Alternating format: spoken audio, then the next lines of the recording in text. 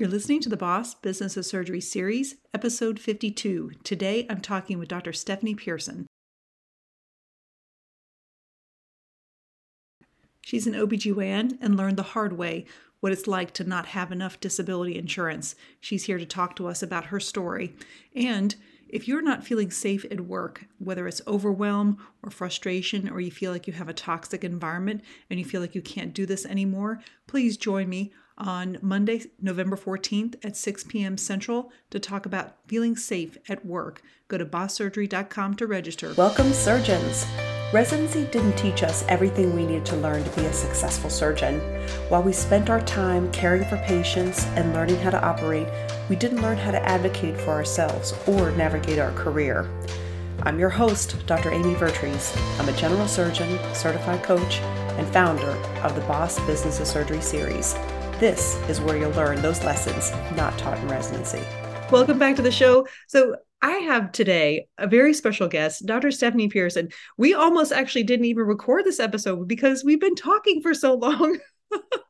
I absolutely adore her. I'm so excited that she's on today. I've known her online for many years, and I cannot wait for her to share her story. It's so compelling. I think we'll all, can imagine us in that situation.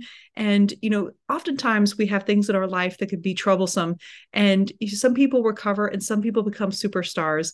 And Dr. Pearson is one of those people who became a superstar from something that was obviously a big event. And so, Dr. Pearson, welcome to the show. Tell us more about your story. Hey, first of all, we also know each other in real life. We have gotten to hang out together before, so we're not just online friends.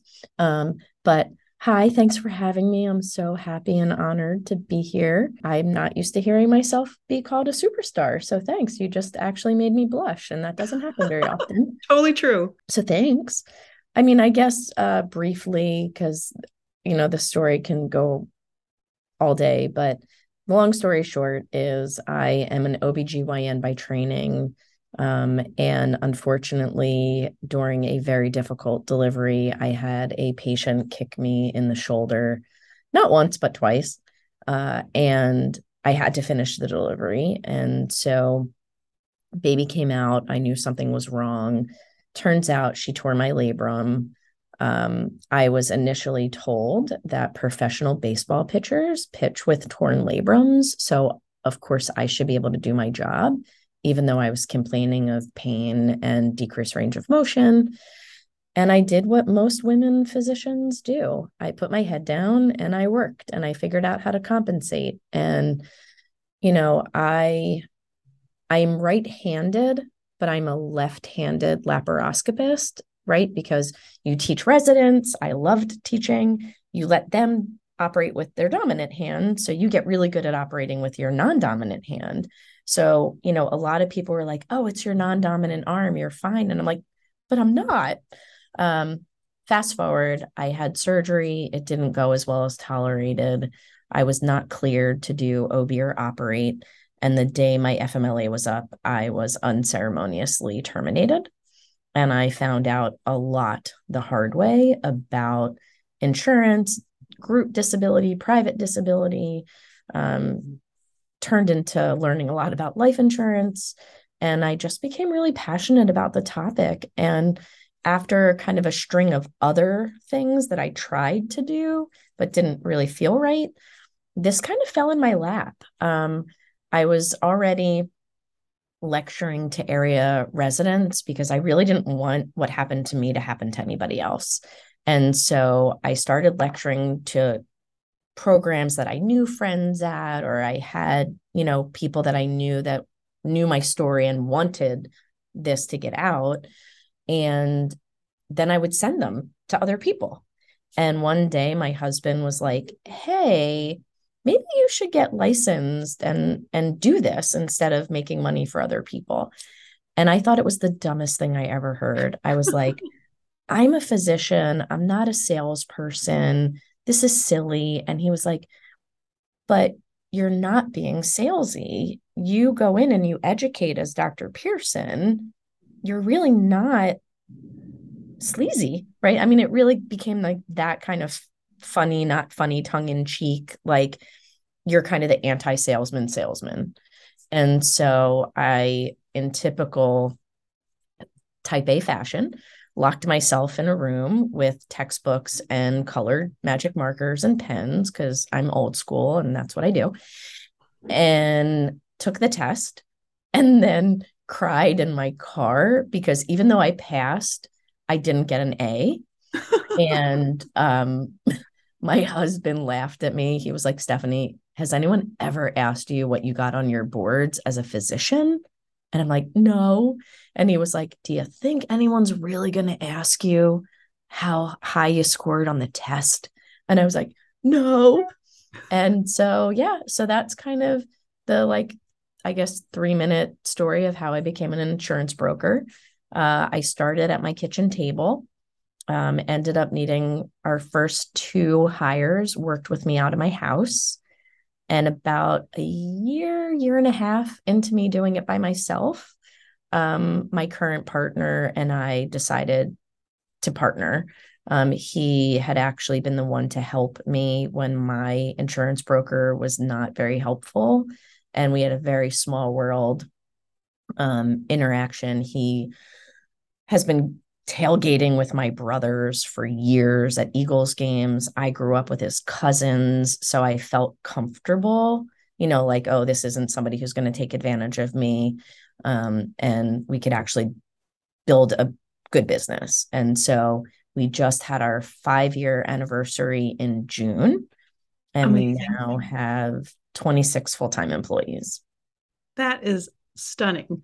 Um, I want to start off like kind of from the beginning. And, I think that you're not unlike most of us physicians who then become entrepreneurs. Is this idea of, ooh, I don't want to be salesy.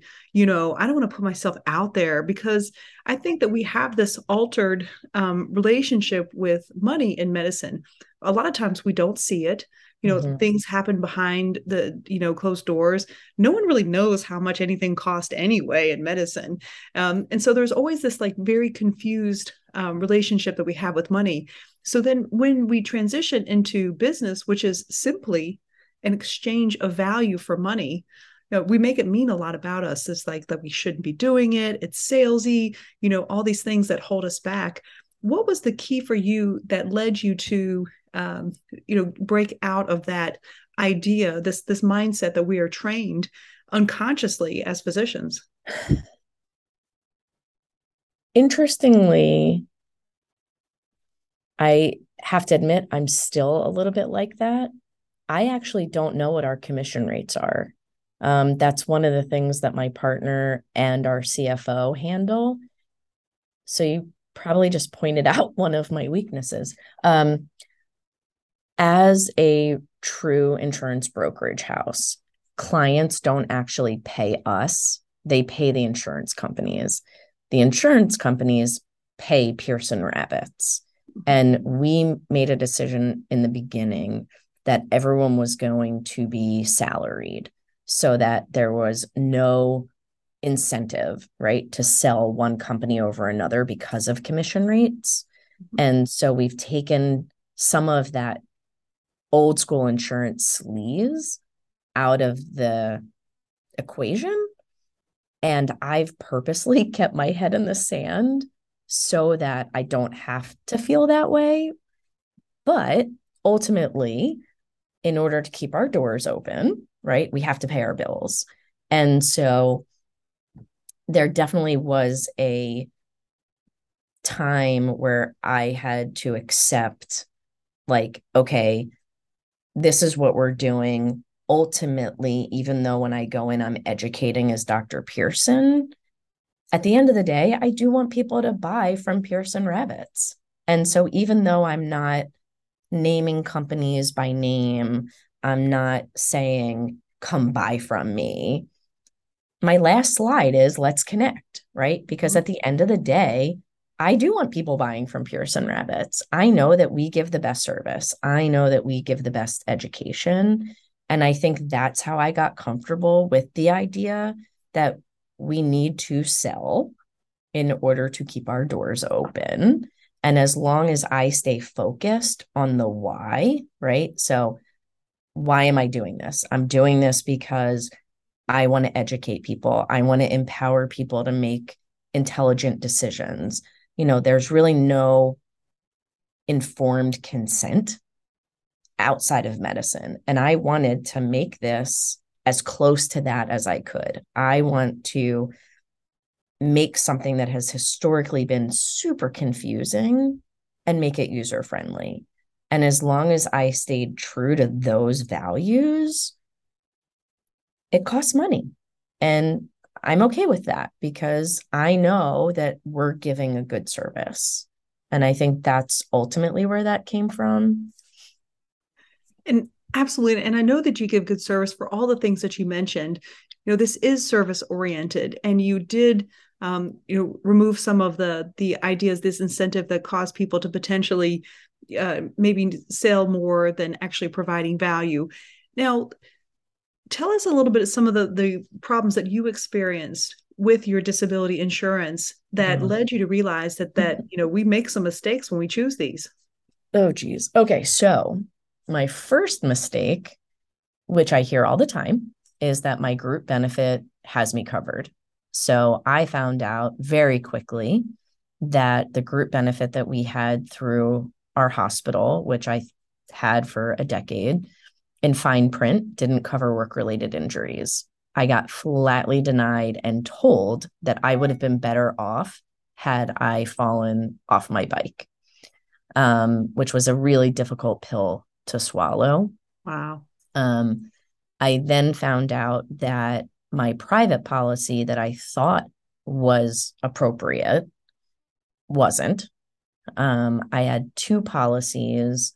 One had no what I call bells and whistles. So it was a straight monthly benefit. The biggest issue was there was no cost of living adjustment. So I've literally gotten the same amount of money for the last 9 years on that policy. But it is true specialty specific. The other policy that I had, while it had the cost of living adjustment, it actually wasn't a truly specialty specific policy. It had what's called a transitional occupation definition. That definition adds a phrase to the definition. So what you want your policy to say is that you're considered totally disabled in the event that you cannot do your job, which is what you do, how you do it, when you do it, regardless if you're gainfully employed in another occupation. What the Transoc adds is until you make your pre-disability earnings. Now, if I can make what I made my last year of practice, do I need my benefit? No. But I know that people are getting these policies in training.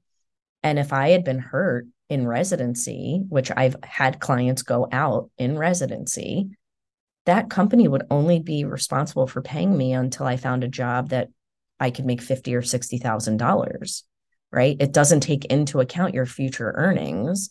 And I wasn't at the top of my game yet. I was not far from it, but I was a couple of years away from the max of what I could make. And some of it is mental, right?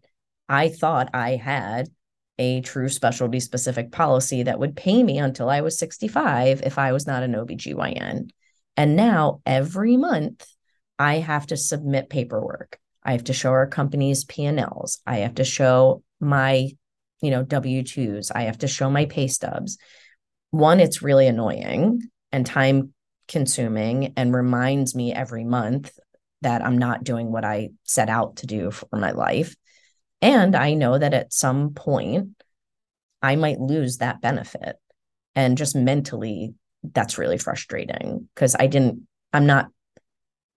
wasn't properly educated, right? If I had made that decision as an educated decision, okay, fine.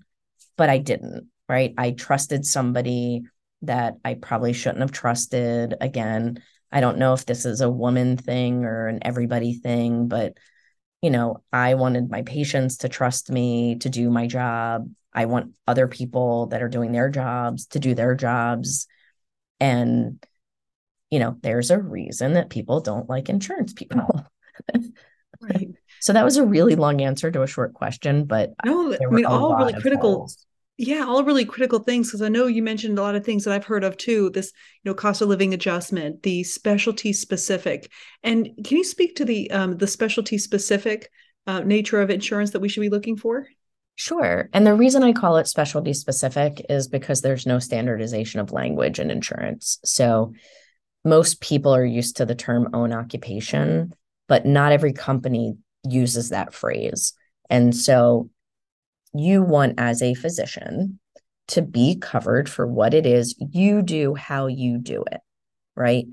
And the reason I say that is a lot of group benefits that you get from your employer may say that they're own occupation, but when you read the definition, it's what's called held to the national economy or the local labor market. It is not specific to what one employee does at one employer site.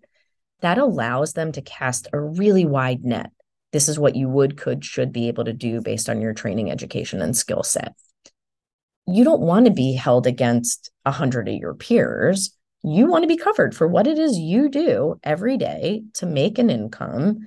And if you can't do that, you also want to be able to do something else. A lot of group benefits and inferior policies, the definition for total disability is what we call modified, in that it'll say you're totally disabled if you can't do your job, but it'll say, and not gainfully employed. So if you decide to do something else, they don't have to pay you as much. Whereas a true specialty specific policy, it's going to say you're considered totally disabled if you can't do your job, regardless if you're gainfully employed in another occupation. And there are a lot of people that say, look, if something happened to me, I'm not doing anything. Look, I used to say the old adage, I would give up my left arm to be home with my boys more. Turns out I gave up my left arm to be home with my boys more. And after 6 weeks, I was ready to kill everybody. Yeah. I didn't want to have to worry about losing a benefit while I was trying to figure out how to be a member of society. And several episodes ago, I think it was episode 20, where we talked to Dr. Maura Lip.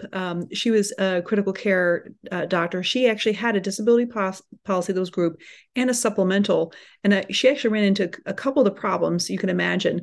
One is how they were determining her income. So when you're RVU based, she discovered that they were basing it on that, not the bonus structure. And so she was already getting one pay cut. That was one problem. Yeah. So a lot of group benefits only cover your base. A private policy covers everything. And that was actually, thanks for bringing that up, because that was a mistake I made as well. I thought that, turns out I didn't get my group benefit anyway, but I thought that my income was covered and my bonus was a third of my income. And I was grossly underinsured with my private policies because I was always taught answer the question asked. And my initial broker said, what's your salary? He never asked, what's your income? So I told him what my salary was and didn't know enough, right, to give him that additional information. So when I ended up hurt, I was also really underinsured. And so that's another piece that I point out with people is there are so many people, especially in academic centers, there may be multiple buckets of how you're getting paid. You could have base, RVU, teaching stipend, bonus. I've seen as many as 6 different places as how people are getting paid. And depending on the language in the group policy, you're so underinsured. Right. And she experienced that as well.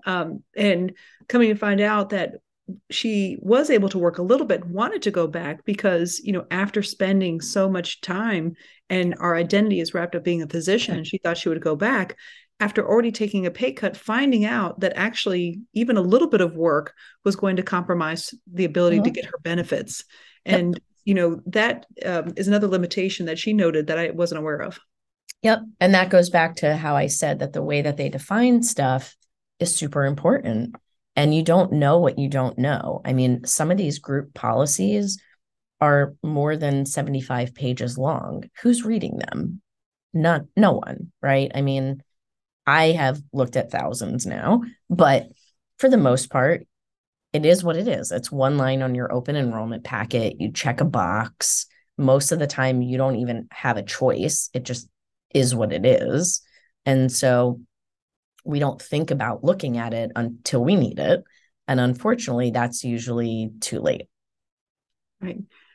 And going back to this idea of, after we train for so long and our identity is now wrapped up in this idea of, now I'm an OBGYN, how did you manage that transition of a change in your identity? Not well. I was admittedly suicidal in the beginning. I'm okay talking about it now, but I had a plan. I wrote letters to my husband and my two children. I truly thought that I was better off to them dead. I was as underinsured as I was in the DI side. I was overinsured on the life side. And I truly at the time believed that they would be better off without me. And thankfully, I have a brilliant husband, and he brought home a puppy.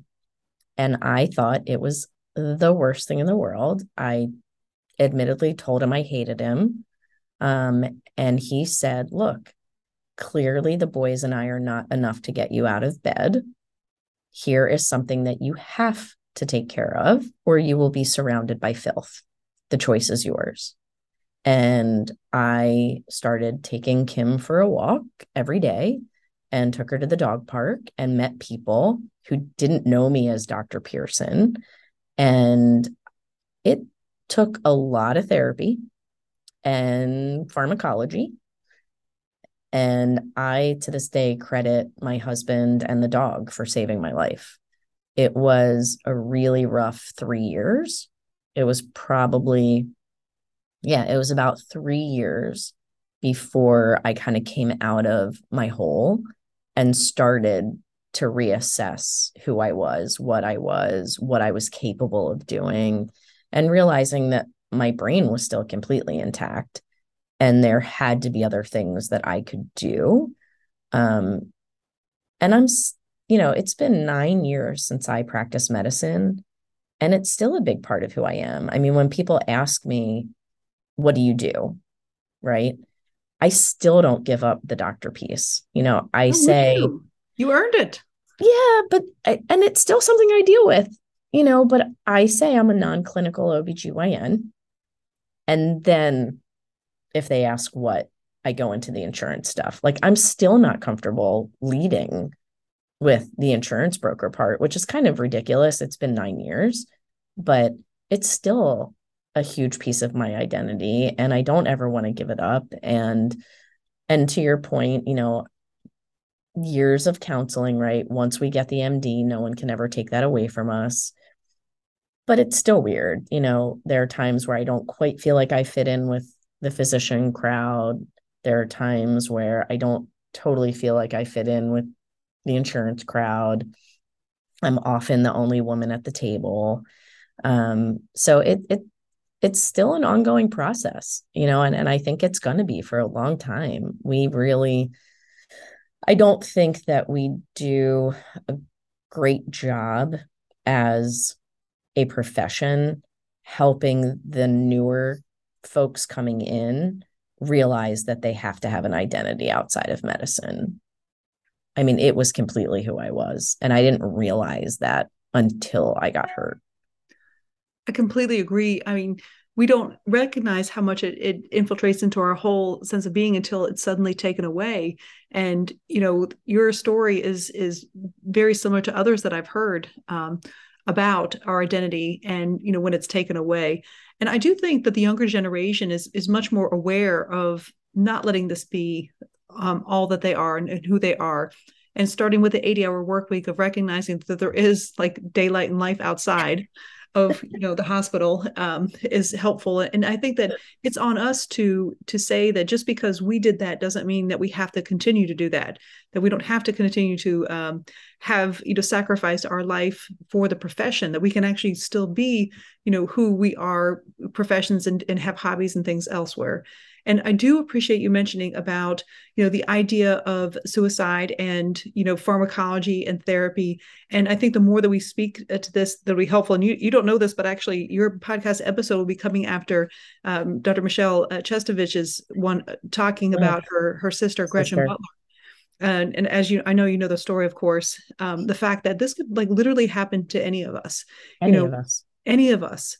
And, it happened to people who you wouldn't guess. And so for us to be able to speak up and normalize the struggles that we have, which is our ability to do our job, our worry that we're doing our job well, and, what happens when our identity is challenged, which is going to happen all throughout our career. I think this idea that our career is going to be exactly what we think it is, just like saying you have a normal family. No one has a normal family. I always joke about that, right? Like when you talk about dysfunctional families, is there a functional family out there? Because I don't know of it yet. No, I think normal families are suspect. Someone's lying, right? Exactly. There's so much information, on your website and on your blogs about insurance, but take me through some of the basics. So I have some, let's say you have someone who's in residency and then also be interested to see if it differs residency versus attending. So someone comes to you and say, okay, Dr. Pearson, what do I do now? What would you tell them to do? So it does absolutely differ between training and outside of training. So I say training instead of residency because fellowship falls into the same category. So when you're in training, there are a couple of reasons to do it early. So one is just straight cost. You're the youngest you're ever going to be. The odds are you're the healthiest you're ever going to be. And more importantly, there are discounts associated with most training programs. And once you get that discount, it's locked in for the life of the policy. And we're talking anywhere between 10 and 40% savings over the life of a policy. So that's not nothing. The other piece is when you're in training, all of the companies will actually give you a specific amount of coverage just based on the fact that you're a trainee. They don't look at what's your income. They don't look at, do you have any group benefits? Once you exit training, now the game changes. What you qualify for is actually based on internal algorithms that look at how much money do you make, what benefits you receive, and who pays for them, because that affects taxation. And I have found that especially in primary care specialties, folks outside of training often won't even qualify for as much as they would have qualified as a resident or a fellow. And you might think to yourself, well, if I don't qualify, do I really need it? Well, that goes back to the why we think group policies are inferior, right? So most of the time it's treated as taxable income. Most of the time there's a maximum benefit. The language is inferior. They're not usually portable, right? So there are so many reasons why you want your private pool to be higher. And so I always tell people the younger, the better, the healthier, the better. And an aside, women absolutely need to get this stuff in place before the first time they try to get pregnant. The companies look for any reason not to cover future pregnancies, and things like gestational diabetes, preeclampsia, having sections for certain reasons will end up making it unlikely that future pregnancy will be covered. And obviously, as an OBGYN, first and foremost, that's super important to me. And pregnancy-related disability accounts for about 6 to 8% of claims every year. That's pretty significant. I mean, that's nothing to laugh at. And so, what I may say to a woman may be different than what I say to a man. And it's not sexist. It's really, truly based on actuarial data. Absolutely. And so when they look for a policy, should they look for an outside policy or should they just read the group? Should they get both? What would you advise people, or does it depend? Ultimately, it depends. I am a big proponent of both, right? For all the reasons that I mentioned previously. There's always going to be exceptions, right? There are going to people that are hard to insure, impossible to insure. There are some people that I will say So let me take a step back. I am nothing if not brutally honest and transparent. And so I don't mince my words. I treat everybody like, the wink, wink, if you were my sister, brother, mother, father, right? There are people that I will say, look, because of the following reasons, this needs to be part of your negotiation. You need to be somewhere that has a group benefit. And if where you're going and applying for jobs, if they don't have this benefit, you need to look elsewhere unless this is the perfect job for you. Because even if group benefits are inferior, something's better than nothing, right? For instance, I spoke to a gentleman today. He's a radiologist. He has lattice degeneration, and he's already had a oh my God, a detachment of one of his retinas. Any private policy that we look at now is going to have an eye exclusion. He's a radiologist, right? So he has a group benefit that's voluntary. So company says, we have it. If you want it, you have to buy it. Now, if he were happy, healthy, and intact, I would say pass, put all of your eggs in a private basket. For him, he needs that group benefit because once he's been employed there for a year, and this is this policy specific, they cover everything. So even though there are some inferior pieces to it, if something happens to his eyes, I want him to have a chance of getting some money. I know that the private policy isn't going to cover his eyes, right? So he's somebody where I'm going to say, you want to buy this group benefit. In somebody who maybe has a different history, I'm going to recommend something different. So it is really not a one size fits all answer. And what do you recommend someone who now has a job and they're offered insurance? Do you think that they should check that box, then get with you, or should they get with you beforehand? I'm going to say it depends again. you know, ultimately, if they missed the boat in training and now they're an attending, one caveat too, if you're within your first year to two as an attending, sometimes there is a gray zone where they'll give something called starting practice limits, which they don't look at in income or benefits. Once you're outside of that, yes, then we go into true numbers. Look, I'm always going to recommend that somebody have somebody else look at those documents, if for no other reason, to know what you have and what you don't have, right? As I mentioned, the overwhelming majority of group benefits are employer paid and you don't have a choice. And so you can't opt out. And so the benefit is just knowing, okay, where are the holes? And again, I think everyone should have a private policy. I mean, you want something that's going to be able to grow with you. You want to be able to take it with you if you leave that job. We know, again, actuarially speaking, that most people change their jobs 3 to 5 times during their employment life. And so, knowing that fact makes sense to get a policy as young as you are, as healthy as you are. Every now and again, somebody gets healthier over time, but for the most part, we don't, and so I think it's a wise idea to have another set of eyes who knows what they're looking at to be able to educate you and help you make an educated decision moving forward. Excellent. And so how do people find you? Like, take us through what it's like for, going to your website, coming up. What does that process look like? Obviously, the website is the easiest. However, people can't get to me directly through the website because now I have taken on more of a traditional CEO and medical director role. I review every single intake that comes through. I have trained all of our producers.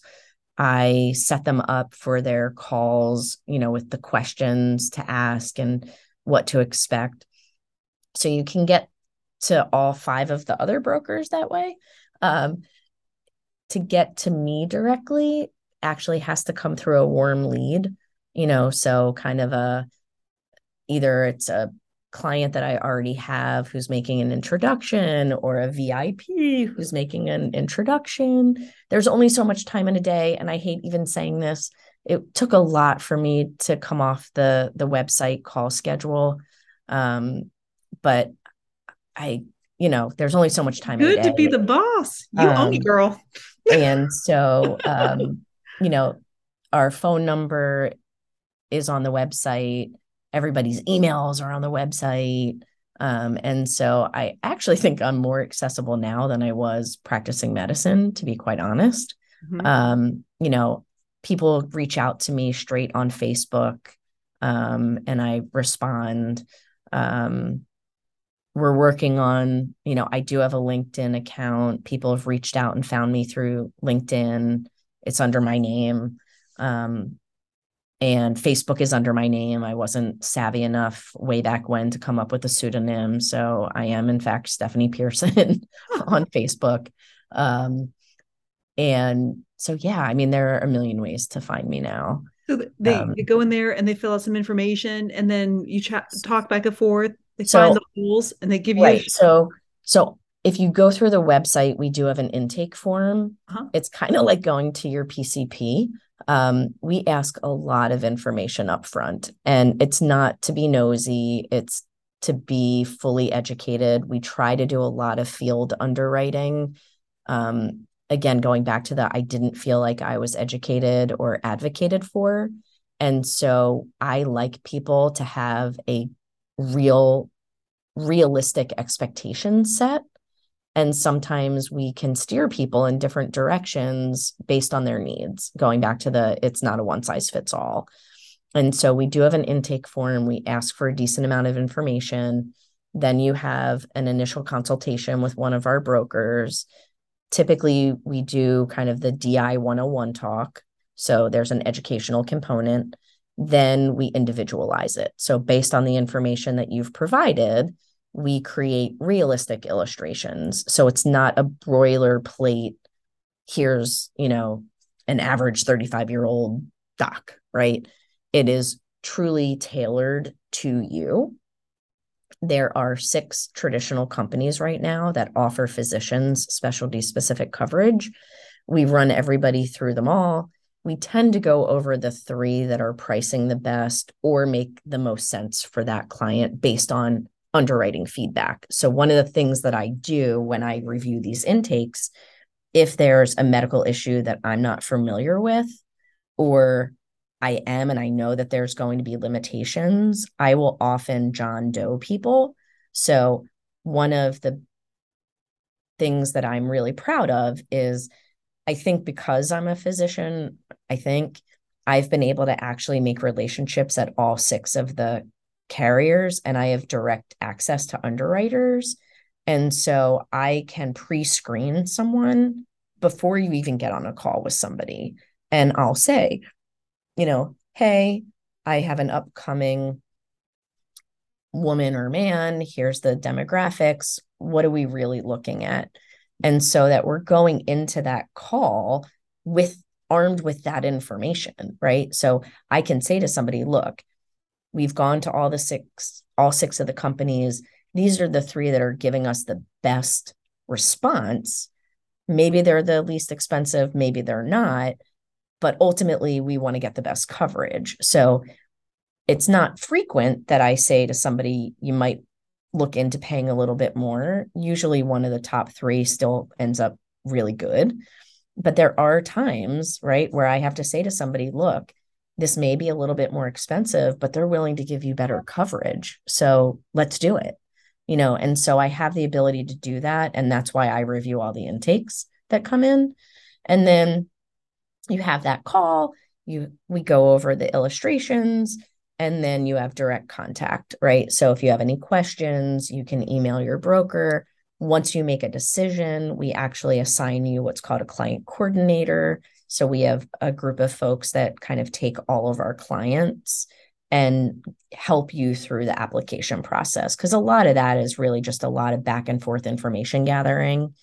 And then, we populate the application, we send it to you for your approval and signature, and then we submit it.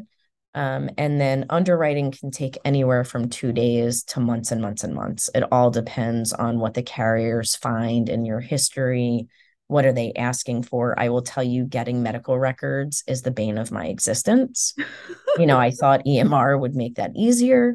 I'm finding EMR to be a hassle, and that's me putting it lightly.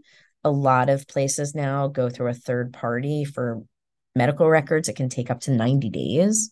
Oftentimes, I will say to physicians, get your records yourself, because I'm a physician. They'll take medical records from us. So a lot of times I'll tell people, go ahead and get them, and then we'll send them. Also, I find with EMR, by the way, this is a huge PSA. Look at your medical records the next time you're at the doctor. EMR, a lot of times I call it the EMR sweep, right? You say that something's wrong, somebody clicks a box, but every time you go back, they say, has anything changed? And you say no, because you don't remember what happened at your last visit. And it just keeps going with you. Or a box is checked off erroneously. I will tell you my own personal story. I was at the doc not too long ago, and I took my own advice, looked over the MA shoulder, and it was clicked in my surgical history that I had a hysterectomy. I still have my uterus. I've had 3 hysteroscopies. I make polyps, but I still have my uterus. If that had gone to an underwriter, they would have then pushed back and said, why'd you have a hysterectomy? And I'd have to say, I don't have a hysterectomy. Well, how do you prove that? Right. Now you have to prove you have a uterus. Yeah. Like, how do you do that? But I see this a lot. I see, social histories that just keep getting pushed forward. I had a horrible file. A young lady was honest in college and said that she smoked pot every day. She's still seeing the same doctor. She's now 32. And guess what? Every single visit says she smokes every day. Oh my. She hasn't smoked since she got into med school. It's really hard to prove that, right? Because we know that if you're getting tested, you can stop for a month, blah, blah, blah, blah, blah. Mm-hmm. I can't do anything for her. We have to wait a year. Wow. And she has to get her medical records amended. And so I tell people all the time, please look at your medical records, make sure that stuff is accurate. You don't want your cardiologist checking off that you have major depression if it's not major depression, but it might be the first box that they see, right? There are ramifications on diagnoses. And so it's really important. And I realize I got on a soapbox about that, but it's really helpful information, really because important. I think that so many of us don't even pay attention to that, and the implications of that, as you mentioned, are just, really, we could fix it in an instant, but unraveling it after the fact is going to take a long time. Mm-hmm. And we had another one, a set of twins. There was a medication hit. And so during the underwriting process, they're going to look at your pharmacy records for the last 5 to 7 years. So I get a nastygram back from an underwriter, please explain the following medications. It was his brother. He has a twin brother. So it came up under the last name. Their first names are really close. And we had to unravel that. I also had a file where a woman had seen an REI doc, and the practice of that practice was they would call in the medications beforehand to see how much they would cost, without realizing that they were doing these women a huge disservice, because it came up on a medication hit. The insurance companies don't care if you picked up the medication or not. They just see that it's been ordered. Really? And the practice had no idea. Like, I had to actually get the practice manager on the phone and be like, you are doing all of the women a disservice. You cannot call these meds in. It's affecting their insurance. Wow. And so these are things that we're not taught, right? And it's just And from a physician standpoint, too, we're so overworked, right? You're seeing a bazillion patients. We don't have the time. We don't have the luxury. And I get that, like someone will say, like, well, why didn't my physician fix this? And I'm like, you're a physician. Come on. Do you have time to go through everybody's review of systems and go over their past medical history and their past surgical history? No, we rely on our MAs or our nurse practitioners or our PAs, whatever, because we don't have the time. And so I tell people you have to advocate for yourself. You have to look at this stuff, look over their shoulders, make sure that things are accurate and up to date. Because with EMR now, it literally just keeps going until somebody unclicks it. Exactly. Well, I mean, such valuable information. I'm thank you so much for coming on, because so much of this is going to save someone a lot of money and time and heartache down the road. I hope And so. yeah, absolutely. I mean, some of these things I'd heard and some of these I hadn't. So, I mean, I've learned a lot too. Now, so where is the best place for someone to find you? Is it your website? It's our website. Yeah. Yes. So And pearsonravitz.com. My name is spelled P as in Paul, EAR, S as in Sam, ON as in Nancy, Ravitz, R as in Roger, A as in Apple, V as in Victor, I, T as in Tom, Z as in zebra.com. And to find me personally, you're actually best off either doing it on LinkedIn or Facebook. perfect. Well, any last words of advice for anyone about insurance or anything in general? Oh, geez. Number one, I would say get it as early as you can. Residency fellowship is ideal. Number two, should something happen to you, remember that there's a lot of stuff that we can do outside of medicine. I really thought that I was overeducated and underemployable. And the fact of the matter is, there really is a lot out there. So don't take an injury or an illness as a death sentence. And, something that Dr. Vetries and I were talking about, give yourself some grace, right? We all do the best we can with what we have when we have it. And I think that applies to everything, medicine, not medicine, parenting, you name it. And yeah, just keep doing what you love. I love it. I love it. And so I'll make sure that their contact information is on the show notes. And again, thank you so much, Dr. Pearson, for coming by. This was so helpful. Oh my gosh, thanks for having me. And I should have said it earlier, but you can always call me Stephanie. It's like, Of course. and I adore you, and you keep doing what you're doing. I think you're a rock star. Well, the feeling is mutual. So Sorry, everybody. We're kind of fangirling right now. I know, right? We're going to hang up and we're going to talk another hour. So, all right, until next time. For more information on the Boss Business of Surgery series, go to bosssurgery.com.